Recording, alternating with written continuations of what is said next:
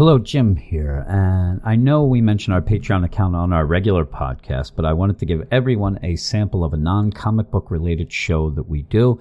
It's my Best Songs Ever podcast, and it's totally free. So have a listen, and then if you want, go over to the patreon.com/weirdscience account and check out all our other shows, as well as all the other 12 episodes of the Best Songs Ever podcast.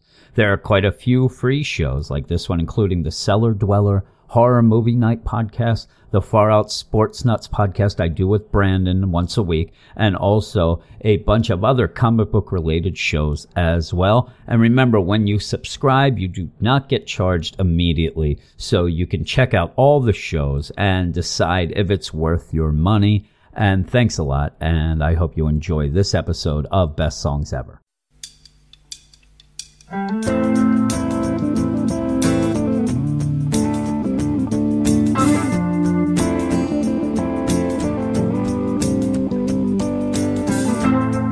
Is it getting better? Or do you feel the same? That is the beginning of U2's 1992 song, One.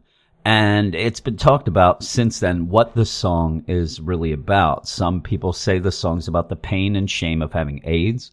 Others say it's about the fall of the Berlin Wall, the breakup and reconciliation of U2 as a band, or just a simple love song that is played at weddings. And maybe it's all of those, none of those, a combo of those, though the wedding one is a bit messed up.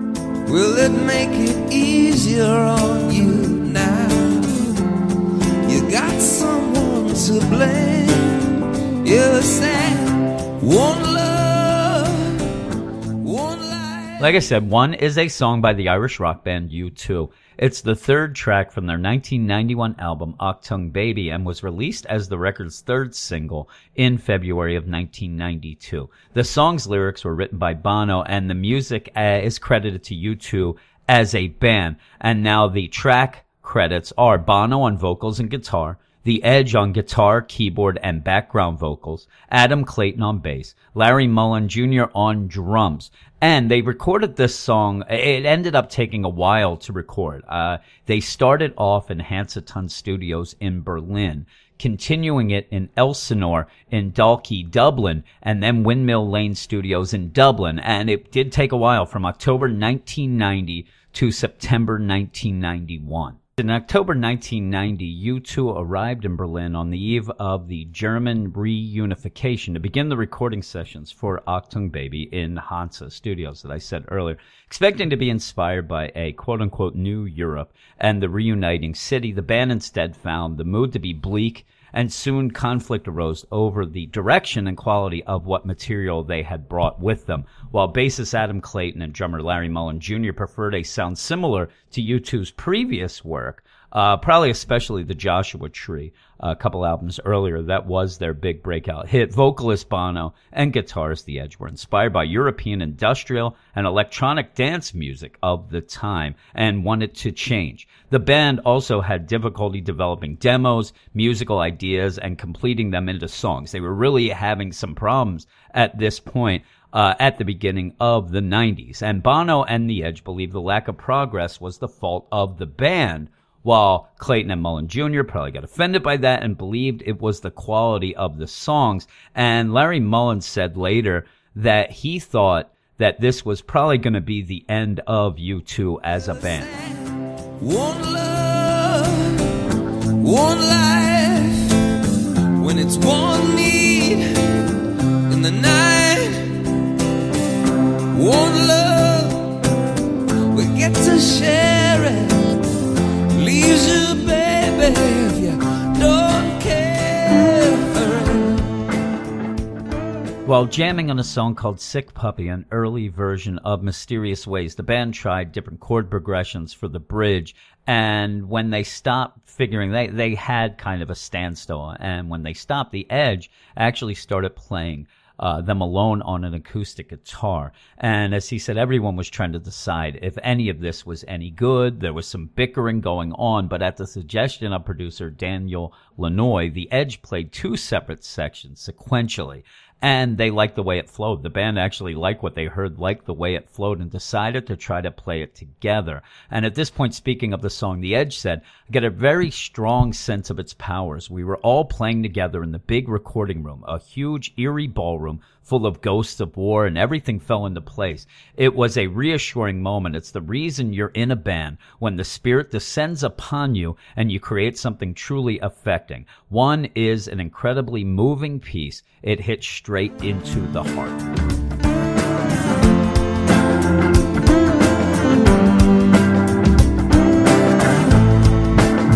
Did I disappoint you or leave a bad taste in your mouth? Bono recalls that the medley, the structure, the whole thing was done in 15 minutes. He also said the lyrics kind of fell out of the sky, a gift. The concept was inspired by the band members' fracturing relationships, the German reunification, and Bono's skepticism of hippie ideas of quote-unquote oneness. And about the lyrics, Bono said, I had a lot of things going on in my head at the time about forgiveness, about father and son angst. It's a song about coming together, but it's not the old hippie idea of let's all live together. It is, in fact, the opposite. It's saying we are one, but we're not the same. It's not saying we even want to get along, but that we have to get along together in this world if it is to survive. It's a reminder that we have no choice.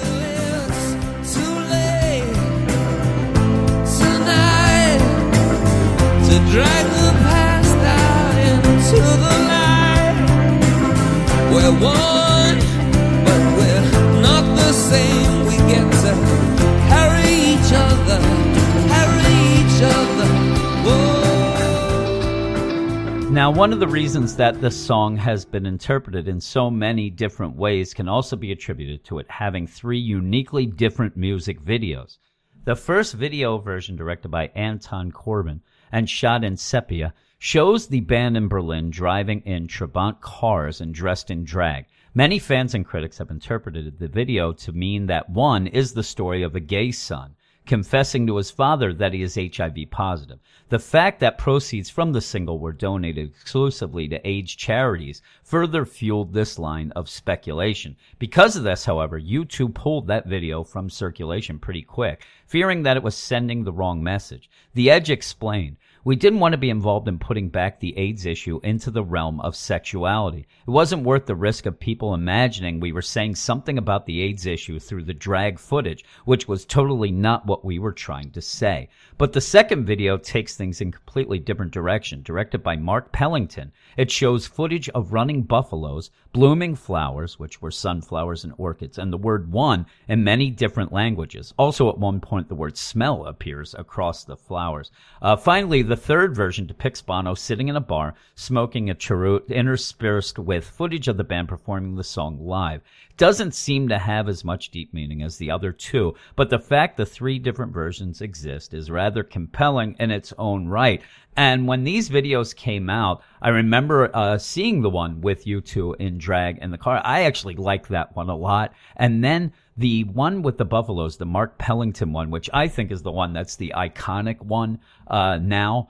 I liked it, but it was one of those things that the more you saw it, it just kind of got boring. I hate to say it. It's just buffaloes running and flowers. So at the point then when that third one came out, I'm a huge fan of the song. That's why this is on here. But I will tell you, I was kind of getting sick of it at that point. My band in college at WVU where I went, we played this song. So that kind of led to it as well, of me kind of getting sick of this. But if you were going to go and watch the video now, I really like the original, the first one, with them driving around in drag. And for my money, I believe that Larry Mullen Jr. looks the best in that video. Have you come here for forgiveness? Have you come to raise the dead? Have you come here to play Jesus? To the lepers in your head? Did I ask you?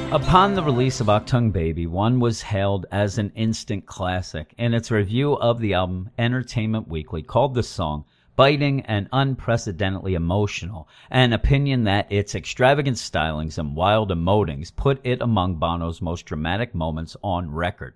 In its review of the album, Rolling Stone called the song a radiant ballad, noting that few bands can marshal such sublime power, but it's just one of the many moments on Achtung Baby when we're reminded why, before these guys were the butt of cynical jokes, they were rock and roll heroes, as they still are. Denise Sullivan of AllMusic wrote that the song was among U2's finest recordings, and she praised it for its lyrical simplicity, heart-rending vocal delivery, and evocative instrumentation. In 2010, Rolling Stone ranked the song at number 36 on its list of the 500 greatest songs of all time, making it the highest-ranked U2 song. In 2003, a special edition issue of Q titled 1001 Best Songs Ever named one the greatest song of all time. VH1 ranked the song second on its list of greatest songs of the 90s. Well, we hurt each other, now we're doing it again. You say love is a tempo, love a higher love. Love is a tempo, love the higher love. You asked me to enter, well then you made me crawl, and I can't be holding on to what you got when all you got is hurt. One love, one blood. Now, like I said at the beginning of this episode, a lot of people play the song at their weddings, which is kind of messed up if you think of it and you listen to the lyrics, even though they are kind of ambiguous and have been interpreted different ways.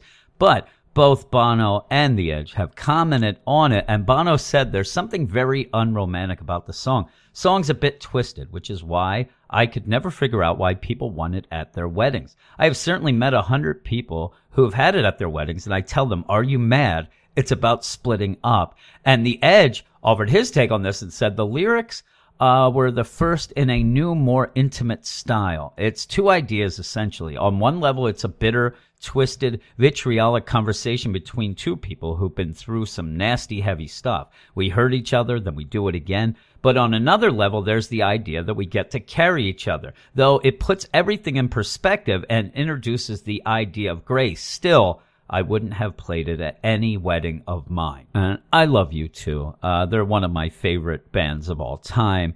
One isn't my all-time favorite song by them, though. You'd have to guess what that is. But I do think it's their best, probably. And Achtung Baby is still one of my favorite albums of all time. I prefer that way over Joshua Tree, which is usually people's favorite YouTube album. And when they toured in support of it, I went to see them in Pittsburgh. And this continues the Love Fest because it's by far the best concert I've ever been to. Just everything about it, the theatrics of it, and they just played awesome. Bono was awesome. But it's also the closest I've ever been to a band at a concert because I actually won tickets to go to the show by streaking across a bookstore parking lot. And my band in college, we were playing a show. It was a radio station promotion at the beginning of one of the school years at a bookstore. And we were in the back of the bookstore in the parking lot. And the DJ announced that he was giving away 2 tickets to U2 for anyone who would streak. And me and the drummer in the band, Ken, took him up on that offer. And we stripped down. I ran as fast as I could. I was running with my hands over my private parts. And I'm running, just trying to run real fast. And if you're running with your hands down there, you're kind of, going back and forth there. You can't really run your full deal. But I was going pretty quick because I didn't want to do it. I was drinking at that day. Imagine that. But I still was very, very embarrassed. There was a lot of people there. Ken decided that he was just going to jog and actually just waved his hands over his head as he ran. And I finished. We kind of had to do a little circle. I went back onto the stage, grabbed my pants, put everything back on. Ken still wasn't done. He was still running around. In fact, they had to kind of egg him on. The DJ was on the mic, and he kept, come on, man, you got to get back here. They never could have imagined that Ken, though he was a drummer, he was always had to be the center of attention, this guy. So when he ended up finally getting up, he climbed back up on the stage and he refused to put his clothes back on. And they were going nuts then, and they ended up getting a sign and putting it there. And he kind of was trying to get away from it. And they finally convinced him to put his underwear back on. I believe, if I remember right, they weren't going to give us the tickets if he didn't get dressed at some moment. So he put his underwear back on, and kind of like old school Red Hot Chili Peppers, he ended up finishing the show. We had one more set, if I remember right. He put his underwear on and just finished the show like that. I just laughed the rest of the time. And the craziest thing about this, he hated U2. He didn't even want to go to the show. He didn't go to the show. He ended up just giving me the tickets. He just wanted to streak across the parking lot and let everybody see, how proud he was of himself. And that is the end of the episode. Thanks everybody for listening. And these episodes go up on our Patreon account as free episodes. So even if you don't subscribe to our Patreon account, you can still listen. And I would hope, though, that the people who are listening possibly to the free deal may check out our other shows and support us for everything we do, including this little podcast. I do this all for fun. But yeah, if they could support us, that would be awesome. And those of you who already support us, I can't say enough how much it means to me, and thank you guys. But at the end of these, sometimes I get to use these episodes to be a little self-indulgent. And since I told you before that my band did play one at points during our run at West Virginia University, I figured that I would end this one with a little karaoke.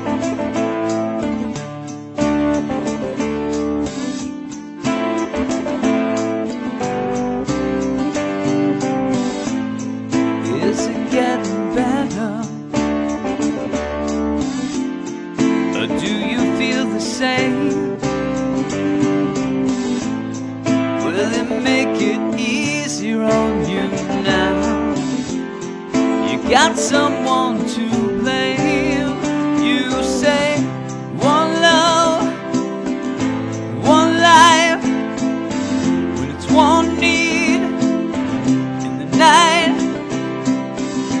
One love, get to share it. It leaves you, baby, if you don't care for it.